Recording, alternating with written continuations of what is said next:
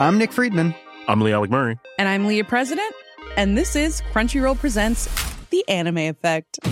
We are a new show breaking down the anime news, views, and shows you care about each and every week. I can't think of a better studio to bring something like this to life. And I agree. We're covering all the classics. if I don't know a lot about Godzilla, which I do, but I'm trying to pretend that I don't right now. Hold it in, hold on. And our current faves. Luffy must have his due. Tune in every week for the latest anime updates and possibly a few debates. Oof. I remember, what was that? Say what you're going to say and I'll circle back. You can listen to Crunchyroll Presents The Anime Effect every Friday wherever you get your podcasts. And watch full video episodes on Crunchyroll or the Crunchyroll YouTube channel.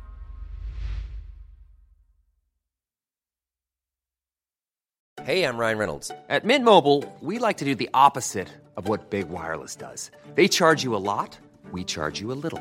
So naturally, when they announced they'd be raising their prices due to inflation, we decided to deflate our prices due to not hating you. That's right. We're cutting the price of Mint Unlimited from $30 a month to just $15 a month. Give it a try at mintmobile.com/switch. $45 up front for 3 months plus taxes and fees. Promo rate for new customers for limited time. Unlimited more than 40 gigabytes per month. Slows full terms at mintmobile.com.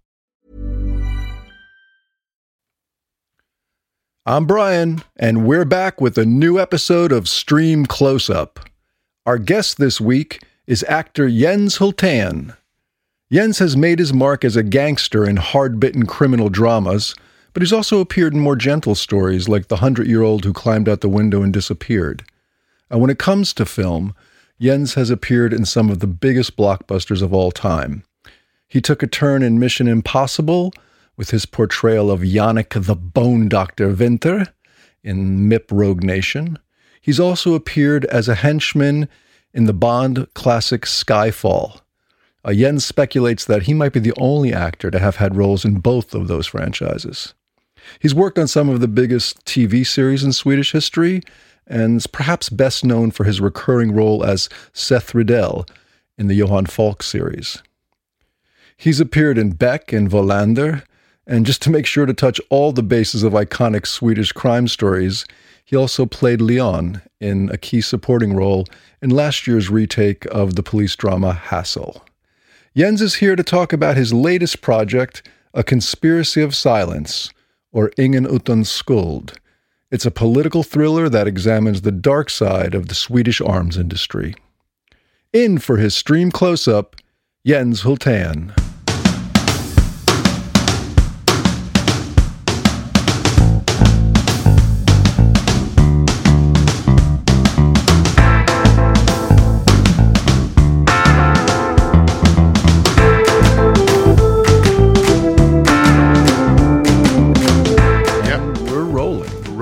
Okay, welcome to the show, Jens Hultén.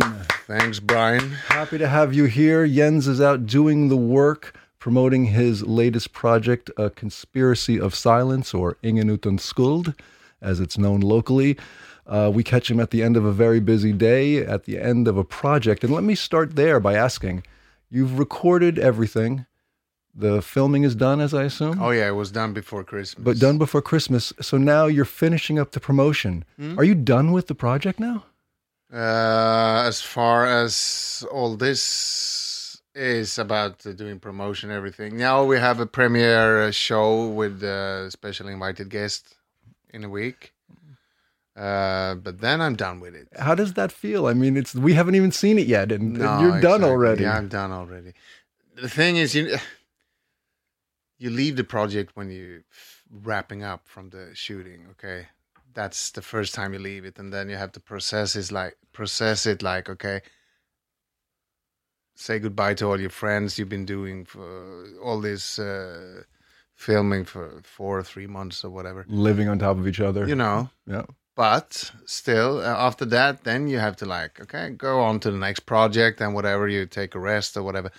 And then it starts all over again in another point of view when it comes to all this promotion. You see people again and you start preview a little bit of your own work, and then, okay, looks good. I thought it was. And so now I'm in it again, but I'm also into another thing now at the theater, which I'm totally filled with, music and song and acting. So that is, I hear all these songs in my head all the time. So when I go back and talk about this, it's like, yeah, that was the project I did for 6 months ago. Context I've been shift. doing so many stuff between. No, it's not so many, but now I'm at the theater rehearsing. And then this summer I was doing another series for Swedish television, a 3-episode drama, family drama with no violence, which was take place 1968. What was that? It called Sisters. Sisters. Haven't viewed yet. It's coming out this Christmas for Swedish television. So I've been doing that. That was my last film project. So, you know, the No Conspiracy of Silence was way back. Wow. But now it comes back to me when I'm talking about it, and when I see a little bit of it, and I think like, yeah, we have a good show there. What are you doing on stage? I'm at the circus right now with a Swedish artist called Peter Jöback. Yeah, sure. Great singer, great singer, great entertainer. He's been playing recently the Phantom of the Opera at Broadway and in West End. Yeah. So he's putting up his own show here at Circus in Sweden, and me and 6 other persons are kind of doing the ensemble around him, and we're gonna do, like he said, it's a pop theater. It's his own songs, new written songs, but we want to do it in a kind of Baz Luhrmann film way. Moulin Rouge. Yeah. It has that touch to it. Okay, you have an ambition is what I'm hearing. You want but it's cool enough. I mean, Peter is a good fella. How do you get involved with that? Do you know him previously? I know him because I worked with him in the musical Cabaret for 12 years ago. So I was doing the part of Ernst Ludwig, the Nazi guy in that Cabaret, which was very funny because we did. I mean, you work with an orchestra, with music, with singing. My background, my dad was a jazz drummer, jazz musician. My son, who is 25 years old, he's a extremely talented young coming musician and singer, and I become an actor, but also I have this little bit of singing inside me, and so actually just Peter called me up and said, "You want to be part of my show?" I was going to ask somewhere along. It's like, okay, well, are you sure you really want me? And they say, "Yeah, we want you because you provide your special kind of atmosphere to the show." He could have called anyone else who is better singer than I am or whatever, but he wanted me.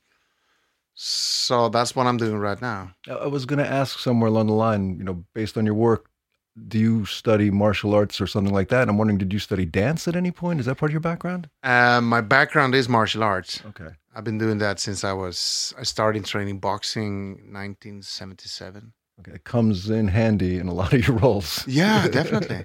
Absolutely. And then I become involving that one, started with Shaolin Kung Fu in the beginning of the 80s. And then after that, Kyokushinkai Karate. And after that, it came into more kickboxing, Thai boxing. So I've been doing the whole shebang. And then I had my own studios in the 80s. Now, if I look at your IMDb page and people playing along at home, you're going to have to look at it yourself. I'm not going to run through everything. You have so many credits. But it feels like you appeared sort of fully formed out of nowhere in 1997. That's you were in. I came from nowhere. Or what? Well, that's the first entry. Yeah. Emma O'Cloughere, your first TV role. Is that where that is actually one of the first? That's the first, definitely the first thing I did on television. Were you acting before that at all? No. I was doing a little bit of drama school acting in 1994. So it was an ambition. You definitely had this as a goal. I started my ambition in the beginning of the 90s, or even in the end of the 80s, actually. And then I was going for the drama school. You have to apply every year, and they take like 20 people in out of 1,000. And I did that for, I don't know how many years. It never went to my favor because I came from the martial arts, and I was working as a bouncer in the restaurants in Stockholm. Anywhere we'd remember? Do you remember a place called Melody? Melody, sure. That was I mean, at the premiere, we we had Buster Poindexter with Dave Johansen as the premier artist. We did an event back in the day when I worked at Bandit Radio. We had Bandit behind bars there, and we had that thing, people around the block waiting to get in. Yeah, I remember those So I days. was working as a bouncer or the guy in the wardrobe combined with my friends. And my group of friends was all kickboxers, judokas. We had a little group, cool friends. So we was working. Are any of them acting as well? No. No? It's Okay. just me. Just you. Good enough. Yeah, we had one, Magnus Cederblad, very good jiu-jitsu martial art expert for many, many years. He's one of the best ever. He was actually in Russian Ninja. It's like Turkey movie. What do you say? BC, X, Y, Z. I don't know. I think even Anders Nilsson, the creator of Johan Falk, was doing the Russian Ninja. But now Anders, of course, developed his skills to Johan Falk and everything like that. Johan Falk. Why do you mention Johan Falk? What's your connection there? I don't know. Yeah. Has that anything to do with Seth Rudell? A famous gangster that people love, in a way. Mm. And thanks to him, actually, I got on this level from being one of many actors till at least one that, particularly me. You have to reach a certain kind of level to pick your jobs, be invited to cool jobs. And he was actually, the character was actually my ticket into that level, I think. So before that, you were just, someone would offer you a role, you'd say, yes, what is it? Okay. Yeah, practically very much, yeah. And now you're in a place where you sort of plan the kind of things you want to go after? I can. Nice. In another level. I don't need work just because work. I I do what I think it's good for me. And what's good for me is what thrills me. I need to have fun. And I also need to educate myself. I mean, now being with Peter on Circus is something totally different. And this Ingen utan skuld, No Conspiracy of Silence is fantastic to do. That 1968 thing we did now that last summer that comes up is also another thing. You play Epoch. I mean, all that different. And also there's coming a movie called Alpha. was going to ask about that. Which is fantastic. Sort of. So for me, it's, if I can keep this up, I'm happy. You seem to be doing quite well. Yeah, I do. Once you started, there's been no break, and you've sort of touched all of Swedish criminal noir. You've sort of been in all the big ones. Beck, Wallander. I've been through all that. It's kind of a school you have to went through. You have to be a villain there or whatever there.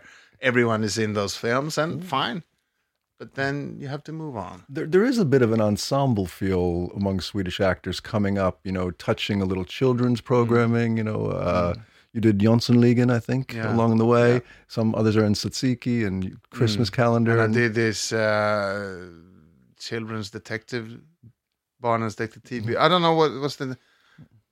It's two small kids that solve problems, detectives. I was in that as well. Can I ask, in you've been in so many sort of TV, film, international, local, I think of things like 100-åringar, the 100-year-old went out the window and disappeared. And I also think about Mission Impossible. And I wonder, are you injecting humor into those evil characters at all? Is that part of your choice? When I see Jönssonligan, when I see the 100-year-old, sort of, you're menacing. He's a funny character. But there's a little bumbling element to the bad guys, even though people are getting hit over the head with hammers and the violence is real. Do you have that in your mind, or are you playing like straight villain? Or every time you can put a little bit of humor in, I think it's good. Yeah. Even Seth Rudell and Johan Falk has a little touch of humor in sarcastic way or whatever, because that's why you like them. Yeah. Humor is essential. We all need a little bit of laugh. We can laugh with or at, but we need some kind of a smile in our lives. Especially with the sort of real evil side. Yeah. You break or release definitely. Somewhere. And maybe sometimes there is no room for it at all. But I don't consciously put humor in. It's just I can see, damn, that's a little opportunity. And just to get ready for this today, I watched Mission Impossible last night. And that first scene, where you get thrown around. You're like the Roadrunner, Wile E. Coyote from the Roadrunner films, and you hear the doink sound as you get thrown against the metal, and then when you come out of it, yeah, it's a little. That's actually it's just funny.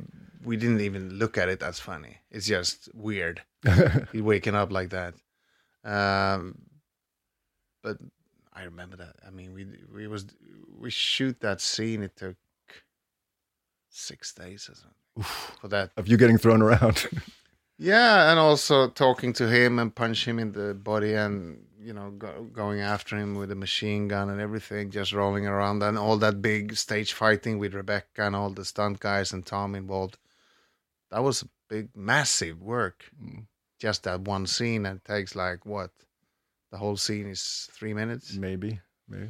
So that's how these big Hollywood production works. It's a nice introduction to your character. It is. And actually, I've been talking about this before, but when I got the part, it's actually that scene, Is that what you tested with? Or? Yeah, I tested with that scene, and in Swedish, because first I wanted him to speak just Swedish.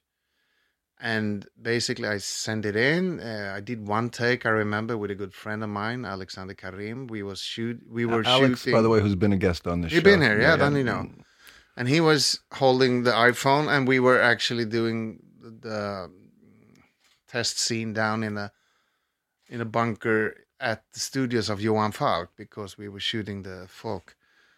And we did one thing. We had everything there, so the setup was actually pretty much looked the same as we did it in the real film. And we did one take, and I said to Alexander, do we need another one? And he said, trust me, man, this is good enough. So we sent it away. After like 4 days, my agent come back to me, and she said, TC really likes you. And I said, okay. TC, who's that? Alexander said, that's Tom Cruise, man. Okay, cool. So basically he was jumping, if not in the couch, he was actually, yeah, we found the guy we're looking for. So that was what I heard, and they hired me. Is that like an open casting, or your agent gets the... No, the agent gets the special, I mean, they really pick who they like to So they'd see. seen some of your work somewhere. Yeah. My agent say, try this guy. And they say, no. And they say, yeah, we can try him. So she sells me. She's good at that. When I got the part, I thought that was the scene, because it said in the script, okay, Janik Winter, the bone doctor, he's going to die. But the first shooting day, I was walking out of a hotel room, and I thought like, okay, but this scene was in the beginning of the film, so when do I walk out of the room? Is it later? So I didn't bother about that, but we were doing this, coming out from the hotel, and I said to Chris McQuarrie, the director, okay, Chris, sorry. Me walking out of this room, yeah. Is that before the scene in the dungeon? No. Okay, so it's after. Yeah. So that means I'm not dying. No. So what does it mean? You're in the show, man. And that means we're going to keep you till the bitter end, because you're too damn good to kill, so we need you. Nice. So they wrote my part bigger and bigger, he and Tom Cruise and the producers. So in the end of the film, I was actually in the pretext as well. I saw you there. Yeah, I know. So that was like amazing from doing that part, and it just grow. And that felt like, yeah. That was awesome. Of course, you living it must have been an amazing experience. Like you say, this amazing unlimited budget project to be a part of. Did it like change your life afterwards? I mean, are you? Not much. I mean, the experience is always there, and you hang out with Tom Cruise. Of course, not everyone has done that, and of course, it gave me a little bit. Credits back home. People like, you've been playing in Mission Impossible worldwide. Wherever I come, people say, "Hey, you've been with Tom Cruise." So of course it gained a little bit, but I can't say it changed anything. But maybe it changed, but I don't notice it. You know? But part of this, this base where you say I get to choose a little bit more about maybe, what I did, probably contributed to probably. that in some way. Yeah, I've been there. Yeah, I've been doing 3 big Hollywood things: James Bond, Mission Impossible, and Alpha. Yeah, and to be in James Bond and Mission Impossible. I think I'm actually the only actor in the world. Crossing both of those amazing franchises. I'm not sure, but I think so.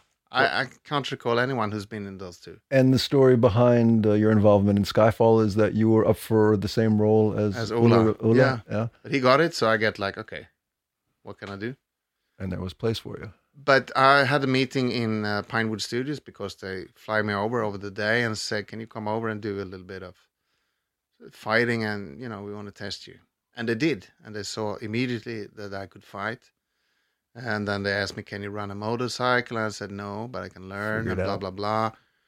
And the classic actor, not yet. Exactly. But then I said, yeah, okay, we'll see what happens.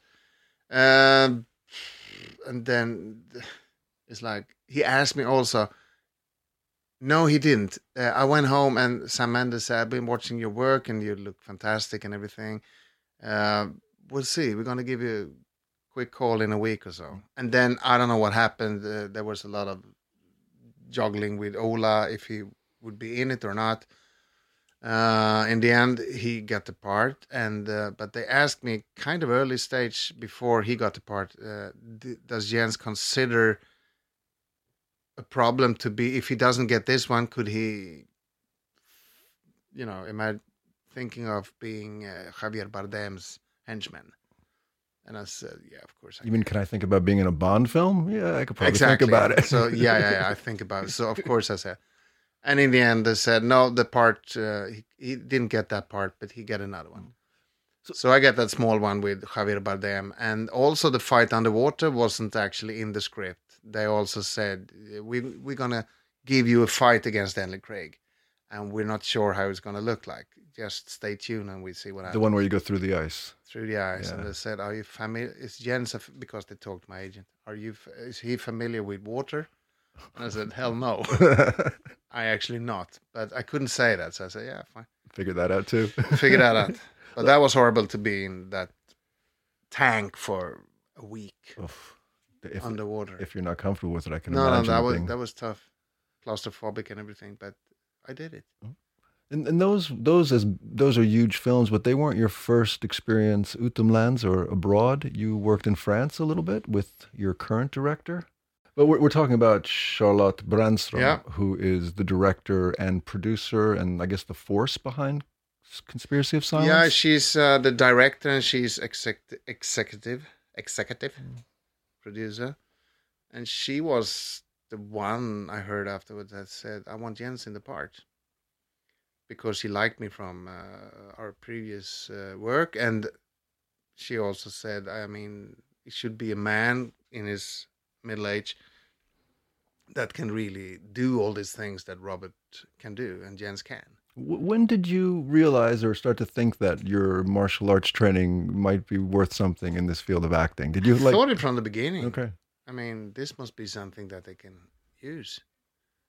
It's not that many actors that can do it for real. And then, of course, you have to be very, very settled about when you do it. Because if you use it in every part, it's like, okay, then you become a martial artist, action hero. Who's in a movie, right? So if you're fighting in one way, with one character, you have to fight in another way. I mean, for an example, Cetradel, he was doing MMA, tough wrestling. This Robert Castell is more of military techniques. So you have to separate those two, even if it's my skills. So you have also there you have to go in character-wise. I would not classify you as a martial artist who's acting. You're clearly an actor who has these skills. Like I said, I could have guessed it was a dance background as much as a martial arts background from just watching you. Yeah. So you got to work with Charlotte. You guys obviously created some rapport. She's done some amazing stuff. I mean, for people who don't know, she's worked in the States on a couple of episodes of Grey's Anatomy. She's done... what else? Now she's doing something with J.K. Simmons. Oh, the counterpart, right? And I think she did, I'm not sure if it's Outlander as well. And she did Akipirat here as well. Akipirat, the Norwegian one. She did a few episodes of that one Alexander Karim was in. Advokaten. No, the international one. Okay, I'm not sure which one, but yeah. But she also worked with... Took part in the Middle East. Oh, right.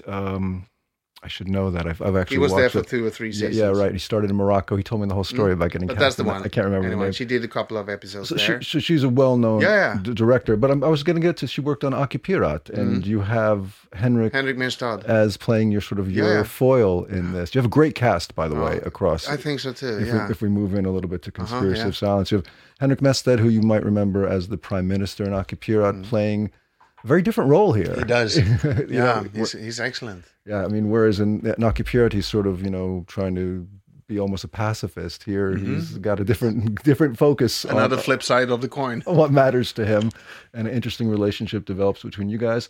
Krister Henriksen also appearing in a very interesting role. Mr. Wallander plays a transvestite. And it's a very, very great scene when you meet for the first time, how you guys play it out. Okay, something has changed since I've been away. Something's been changing. For him, it's like, okay, me rising up from the dead. And for me, it's like, okay, you become a woman.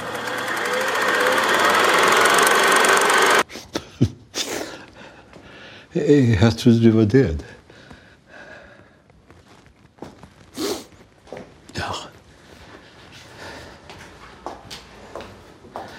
Sätt dig.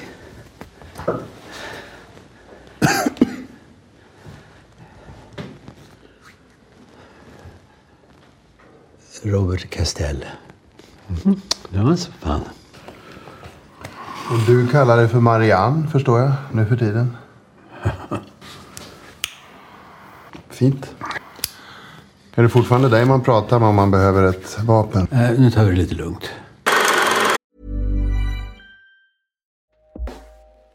Hey everyone, I've been on the go recently. Phoenix, Kansas City, Chicago. If you're like me and have a home but aren't always at home, you have an Airbnb. Hosting your home or a spare room is a very practical side hustle. If you live in a big game town, you can Airbnb your place for fans to stay in. Your home might be worth more than you think. Find out how much at airbnb.com/host.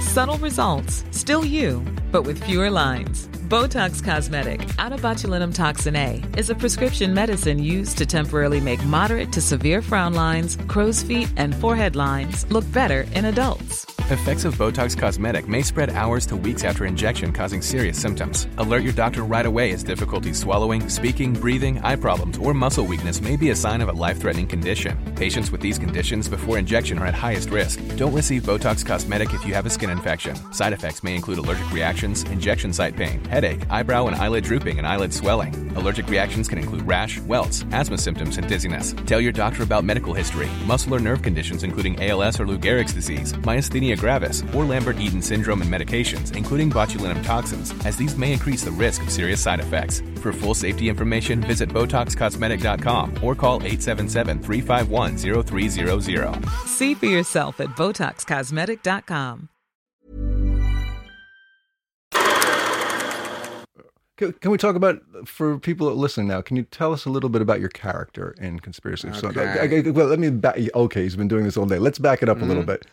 As I understand it, it's a drama based around the arms trade and sort of all the layers of impurity. I was going to say purity and impurity. There's no purity. All these layers of impurity, how everyone sort of is tainted. Even the people opposed to it are vulnerable because choices they might have made to get to their place. You're talking about guns. Talking about, there is no flavor to that except bad. I don't want to say too much, but there's a character who's a pacifist in the show, and she has things in her past that are leveraged that undermine her ability to sort of fight the fight against the guns. So again, nobody is innocent in all of this. That's the title of it. Yeah, so it's clear. It's clearly woven among all the characters. But your character, can you tell us a little bit about what it is? He was at the time working as on the shady side, like a elite soldier, legionnaire. He was doing whatever it took to get all the business done. Now you're implying that there's a clean side to this somewhere. Yeah, exactly. But there is, if we call it the clean side, we call it, the government said, we export guns. No problem. We can call that the clean side. Even if you're asking me, I don't think there's no clean side whatever to dealing with guns. Having that said, that's it. But in this story, there is the clean side that actually the state, the government can deal with guns. It's their choices, and you work along their terms. But the shady side of the whole thing is when you do on the black market. Or the gray area. Which is, exactly, even better. So he was working on that side for 25, 30 years ago, and something happened. I don't know what. We don't know. It doesn't matter. But he was, the people who worked with him thought, like, we have to, like, get rid of this guy. So they tried to, and he thought, like, okay, maybe it's better to be dead. And he's been living in exile for the last 25, 30 years. And by the way, you say it doesn't matter. I like that this opens without this heavy-handed exposition where, like, every line is trying to tell us what happened. No, you let the action tell the story very early on. There's a lot of silence opening up, actually. Exactly. And then there's, like, a very heartbreaking moment for your character that sets the tone. That sets the tone for the whole... That sets the tone for his choice he make, and then the story goes off from there. Damn, it's hard to find the words in English. It's okay, you're doing great. I'm really impressed by the story, by all the performance. I also am particularly charmed how Stockholm is used as almost a character. You're out on Lidingö, you're out on Värmdö. You're back under the bridges for a moment there, which reminded me very much of Hassel in a way. Those kind of scenes. How important is it to integrate sort of this known Stockholm? Is that part of the story for you or not? Is it irrelevant? And actually, we was very much of the time we spent in Vilnius to do the whole shooting. So we used parts of Vilnius as Stockholm, which is even cooler because we know we're in Stockholm, but we haven't. Where is that? Is that street on the south or Östermalm? I had a few of those moments where that's Swedish, which is nice because we have Stockholm, but it's our fictional Stockholm. This is Stockholm, and we know it's Stockholm. And then we see Slussen and everything. Yeah. But then, is that Park Humlegården or is that street? Where is that?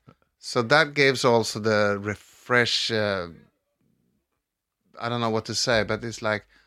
It's Stockholm, but still it's not Stockholm. No, but I had exactly those moments. I was leaning in, trying to say, "Where is that? Is that the new neighborhood that they just built?" Exactly, where is it? And it gives a refreshment, and it gives it a little bit of patina. Do you say? Yeah, sure. Because Stockholm could be very clean, but here's like, that looks a little bit like when I grew up in Vasastan. It was all these falling down houses that now are very expensive to live in. Yep. But, I like that old touch as well. So that was... I'm from New York and I miss the old New York. I miss exactly what you're talking about. Exactly, because I was looking at the Warriors the other day, just because I wanted to have a little refreshment of how New York... Because I was in New York the first time in 1979. Yeah, that was still... And that was still... A little dirt under the nails. The dirt under the nail. And of course, it was ruggedy and a lot of criminality and everything, but... Visually, it was beautiful, and Taxi Driver and everything. That's New York. Yeah, that is it. So we caught a little bit of that by doing it in Vilnius in a way.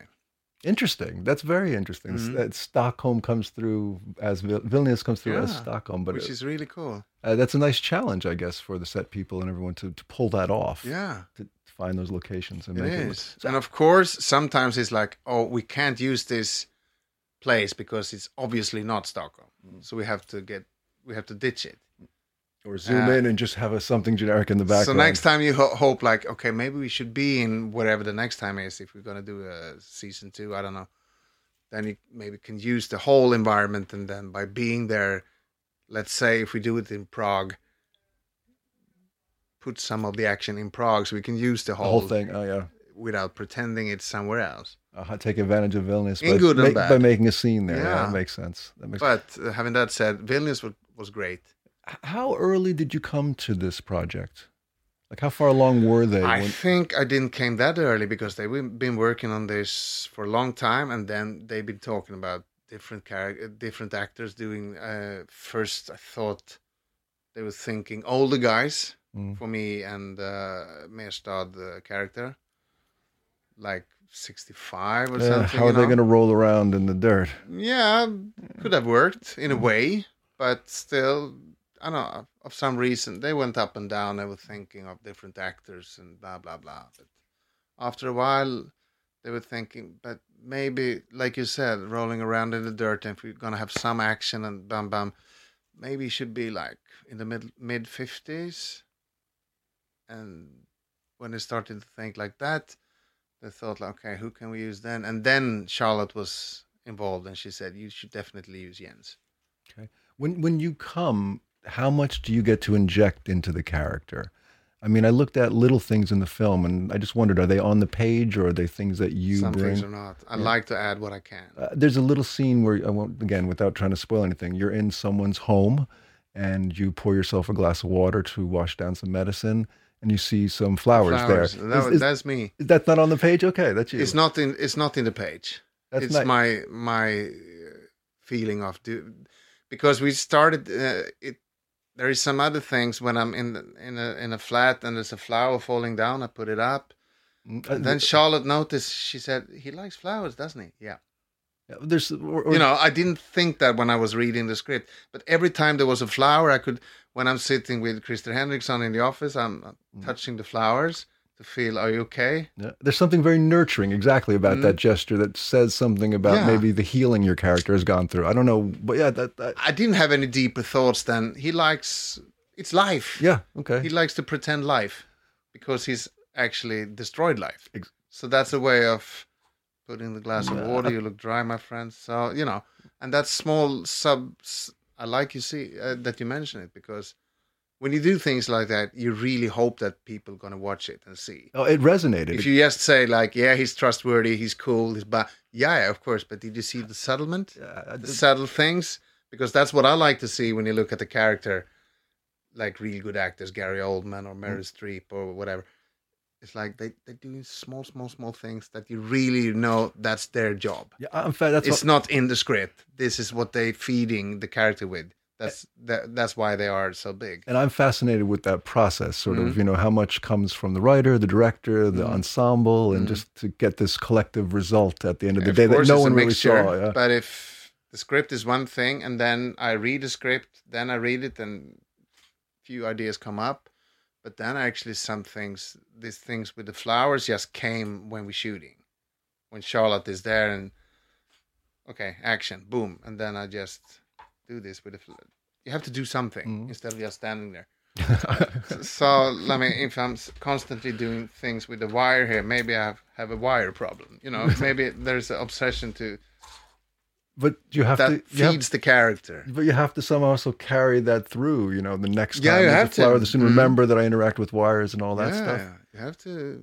But then once you think, boom, I got it. I know that's his thing. And then you cope with the director and she or he said, I like that. Then you have to stick with it. But don't do it too much. Because also... if you do it too much and take too many flowers, then we say, okay, we got your idea. We got it. We got it. Exactly. So you have to trust these small things.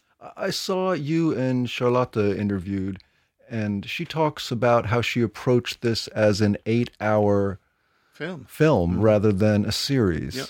How does that impact what we see at the end for you? I don't know, because when you're shooting a series in 8 episodes, for example, first day you start with episode 7. Then you take a scene from episode 2. Normally you do, if it's a 8 episode thing, you have like blocks in 4x4. Because often you have 2 directors. Yeah. Or if you have multiple, 3 directors, you do 3-3-3, or I don't know how they count. But Charlotte wanted to do the whole thing herself. And then there is no reason to do block 1, block 2, because she's going to cover it all. So she said, I want to direct this as one long film. And when I started to talk with her, like, okay, we start with episode 7. And she said, yeah, but if it's a film, you start with the scene in the back of the script, don't you? Yeah. Look at it as an 8 episode, not an 8 episode drama or just 8 hours film. And that helped me because, yeah, of course it is. It's one film. This idea of working with multiple directors, I mean, it must be great when you click with the right sort of creative vision. must be frustrating sometimes when someone comes Yeah, it in with is. something that's running and they're maybe sort of don't have They the try same to methods. put their own feeling to it. It's like, okay, I got it, but that's not why you're here. You're here to keep the standard up. When you played, what was it, Leon in Hassel? Yep. The father coming back from Exactly, prison. Really, yeah. really interesting character and a great He was, series. yeah. Great series, by the way. You had Amir Shamdeen as the director for the first kind of half of it, and then I would have, if I could have chose myself, I would have had him the whole way through. you just think it's easier that way. Easier, Yeah. and saying that, I don't mean the other guys were bad, yeah. but Amir was the one who made me hooked up on the project. He said, I want you in this part. It's not the big one, but it's a very cool character, and he's through the series.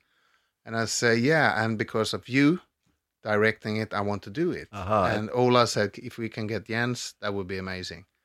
So I was in it for Amir, but I also knew that he was just directing the first 3 or 4. Oh, yeah. But I would love to have worked with him all through, like I did with Charlotte. I think that's, once you hook up with someone, did you see Graven? I have not seen it, just read about it. it's Sorry, actually on I 8 hours of your stuff I yesterday. I know, didn't get to grow up. But without even me, it's on SVT Play now. Graven. I will dial it up. Michael Marciman's first really cool thing. I mean, that's a really good drama in 8 episodes. And you're a crime scene investigator? Yeah, in that? exactly. Crime scene with Kjell Bergqvist as a captain. And a small group of people living in a boat trying to solve a case with a grave. You say grave? Yeah. That they find in the woods with a lot of bones in it. It's like, okay, come on. Out here in the archipelago, you find a big mass grave with... You need to start. Figure out what happened. Yeah, and we do. For 8 episodes. And Marciman, he did that for... And that was 2003. And that was my first big series I was in. And that was amazing. And he did it all himself. All those episodes. Like Charlotte did with Conspiracy.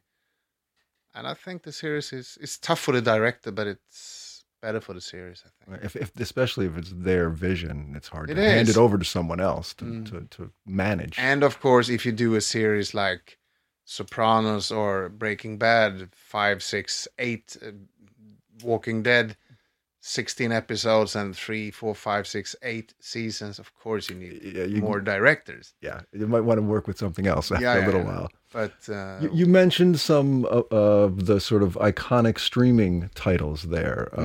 Breaking Bad was a broadcast phenomenon, but it really was one of the first big catch-up phenomena. As you talk about Sopranos, which is obviously an HBO show. Yeah.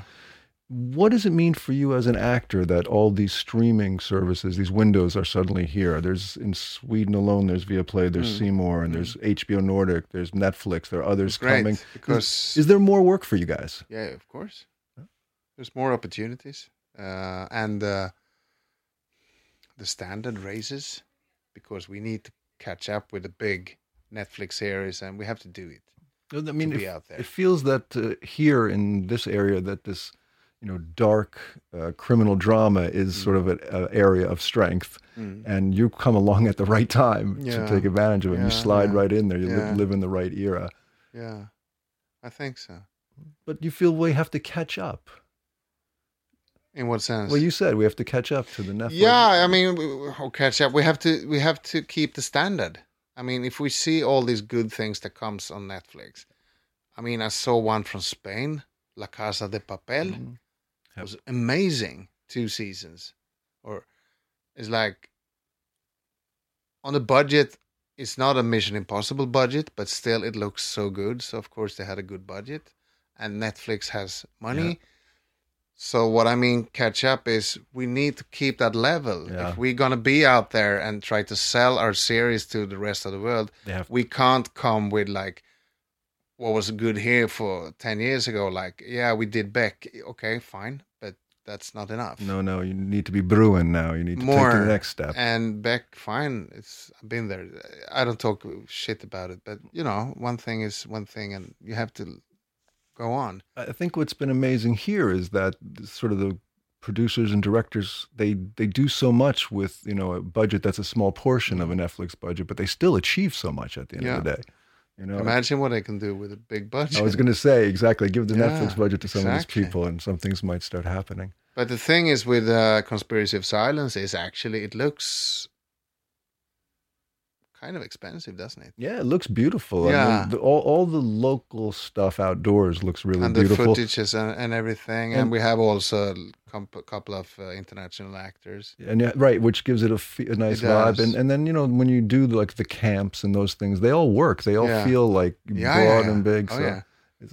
But also that is, Charlotte is an international director and her photography, Alexander, a Polish guy who's been living in LA for 25, 30 years. He's been working there. So he really works at the DOP does. He sits there and has his guys who's doing all the things for him, holding the camera and everything. And he just makes sure the lighting and everything. You know, he works in a LA way. Yeah, make things beautiful. Mm-hmm. I see like you have some special effects, for example. And they're just big enough, I think. You know, you could go. There's a special effect that could have been huge, but it didn't have to be. You know, it was perfect for you. It drew out the emotion that you wanted. So I think there's a nice scale to what's going on there. Yeah, and also when you do shootouts and stuff in television, you do more than it is in real life. Yeah. In real life, it's bang, and then you start bleeding, or run for your life if you're lucky. Yeah, and if it's an explosion, it's not like the whole block goes in air. It's poof. It's a small thing. Yeah. So everything, you know, that's because we used to Mission Impossible effects and everything, but that's not life. No. Life is smaller. Yeah, that blow to the head would have killed you in exactly. Mission Impossible. Yeah. No question about it. If you're not a cartoon character. He just took a nap and then went up. So let me ask now, you're on stage at the moment with Peter Jobak working on something, trying to do things that you like to refresh yourself. You're coming off a leading role. You're the face of this Conspiracy of Silence. We just saw the posters outside before we started. What's next for you? I don't know what's next. Now it's this show with Peter Jobak, the whole until Christmas. And then I don't know. We'll see what happens. I don't have anything scheduled in my calendar so far, which is kind of cool because I'm not that worried. It's going to be something else. Well, if we look back, you seem to fall into work. Yeah. So I'm fine with it. But I mean, do you have a plan? Do you want to pursue more of these blockbusters? Do you want to do more intimate things? Do you prefer TV to film? I would like keep up the way I've been doing. A little bit of that and a little bit of that. It would be nice to go abroad and do a big blockbusters again, or an independent movie, maybe in Ireland or even the States. I wouldn't mind doing a second season of Conspiracy of Silence if that's what people want, you know? As we're sitting here, we're a week and a half away from the premiere. Yeah. We'll publish this probably next Thursday, the night before the premiere. Yeah. What do you want to tell people the night before the premiere? Have a good night's sleep. I'm hooked, as I said, after 4 episodes. I can't wait to see what happens. Right. Look for Jens on Viaplay starting, is it the 14th? 14th of September, next Friday. And if you're in Stockholm, look for Jens at Circus with Peter Jobak. 20th of September. Through Christmas-ish? Yeah, it's soon before. And look for Alpha. Coming out, I think this the 21st of September on the cinemas. In theaters, okay. And we have that little Sisters going on for Swedish television. When does that start? In somewhere between Christmas and New Year. Yeah, you can it's take a miniseries in 3 parts. You can take a little break after Christmas, it sounds like. I think so. I will. If they're not offering me a good part that you need to do. Thanks very much for taking the time Brian. to join us, Jens. We really appreciate it. Jens Hultin, ladies and gentlemen. Thanks a lot. Bye.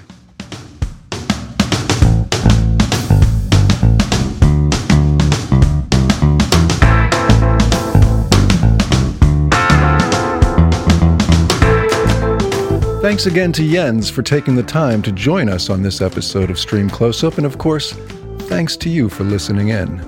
As always, if you want to reach out, you can find us on Twitter at Stream Close-Up. If you follow us there, you'll find some interesting clips and other things that we post that we've discussed on the show. Jose Fernandez Alameda is our sonic architect. And of course, we'd like to thank the good people at I Like Radio for giving us a home. Until next time, I'm Brian, and this is Stream Close-Up. Take us out, Jose.